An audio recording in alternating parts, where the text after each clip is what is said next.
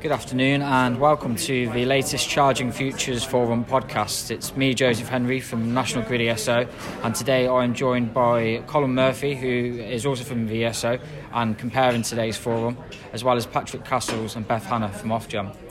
So at this latest iteration of the forum, the agenda has been heavily dominated by talk around the latest access and forward-looking charges SCR, as well as a brief update of the targeted charging review.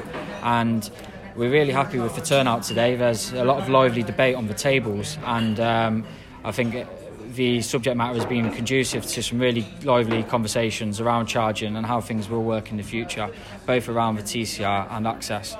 So just to briefly gauge how you thought today's gone, Colin, could you give your views on this morning and the material you've heard, and also the breakout sessions which we've had this today? Oh, absolutely. Thanks very much, Joseph. What can I say? It's a great honour and privilege for the ESO to be able to be the lead secretariat on Charging Futures and to facilitate that, and always happy to come along and compare.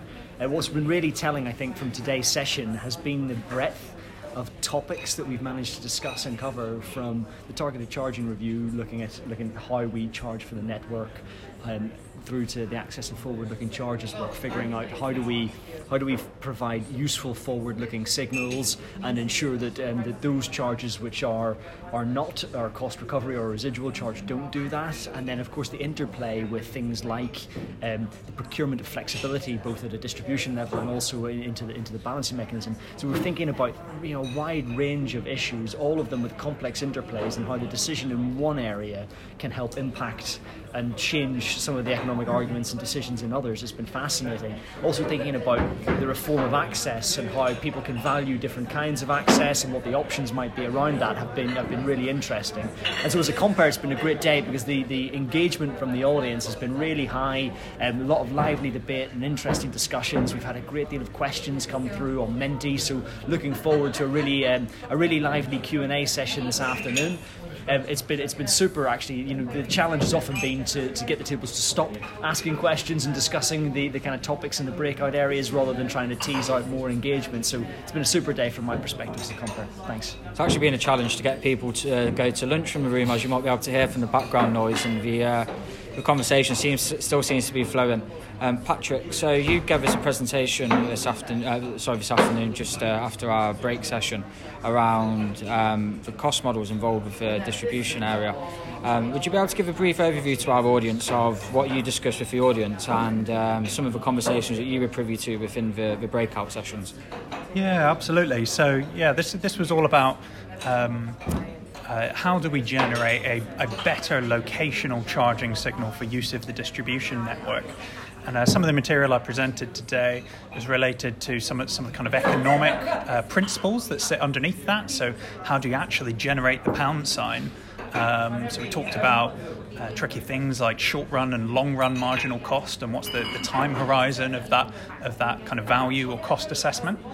I then talked about actually how do you derive that charge. So do you take into account things like the spare capacity that's available on the network, or actually should we be sending a much more kind of stable allocated signal?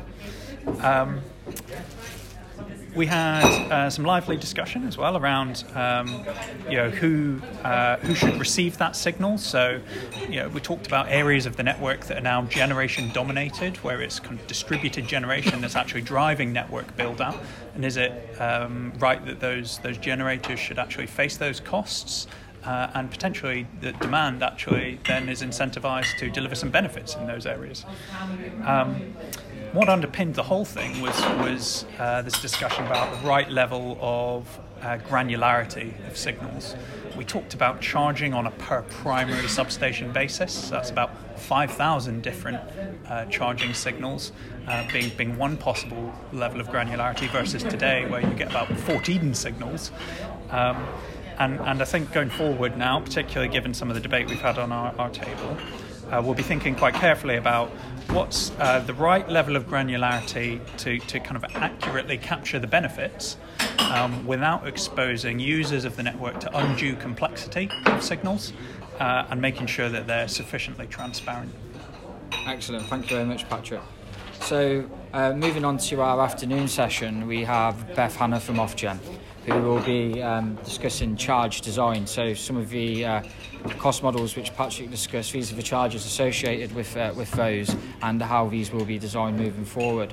So I understand that there are several options which you'll be discussing. Beth, would you mind giving an overview of perhaps some of those to give the audience a flavour of what you'll be discussing this afternoon?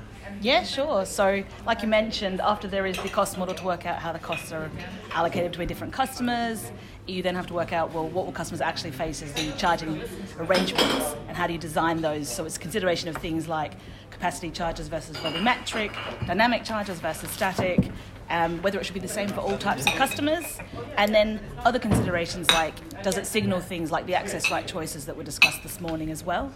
So in terms of the options that I'll be presenting this afternoon, there's 5 of them that we have. Each of them has advantages and disadvantages. So a big part of what we're working through is not are any of these options viable, because they all could be in certain forms, but what is the right one that gets the right amount of benefits from consumers, things like load shifting, versus what are the costs associated with them for things like system changes that outweigh those benefits. So we will go through all of the 5 charging options, which I won't go through now, and we'll then be considering how they could work for TNUoS demand as well. Because one of the aims of our SCR is to try and remove potential distortions due to differences between those. But are there differences between transmission and distribution that would mean that they should still have different charging arrangements? So the thing I'm very keen to get from people today is which ones of these do they think are better, that work better for their organisation, or that there's challenges that they see that customers would face that they feel that they should be avoided as well. And then, is it a case that any of these could be good, which would be amazing, but actually, finding where we should focus our attention going forward into more of the cost-benefit analysis phase. That's brilliant. It sounds like a really meaty subject which people will be able to get involved with later when it comes to the interactive breakout session. So hopefully you'll be able to get some feedback from the audience in the room today. So just to reflect, we've had a really busy morning. There's been lots of interactivity and a lot of discussion around the ongoing changes within the charging arena within the electricity industry.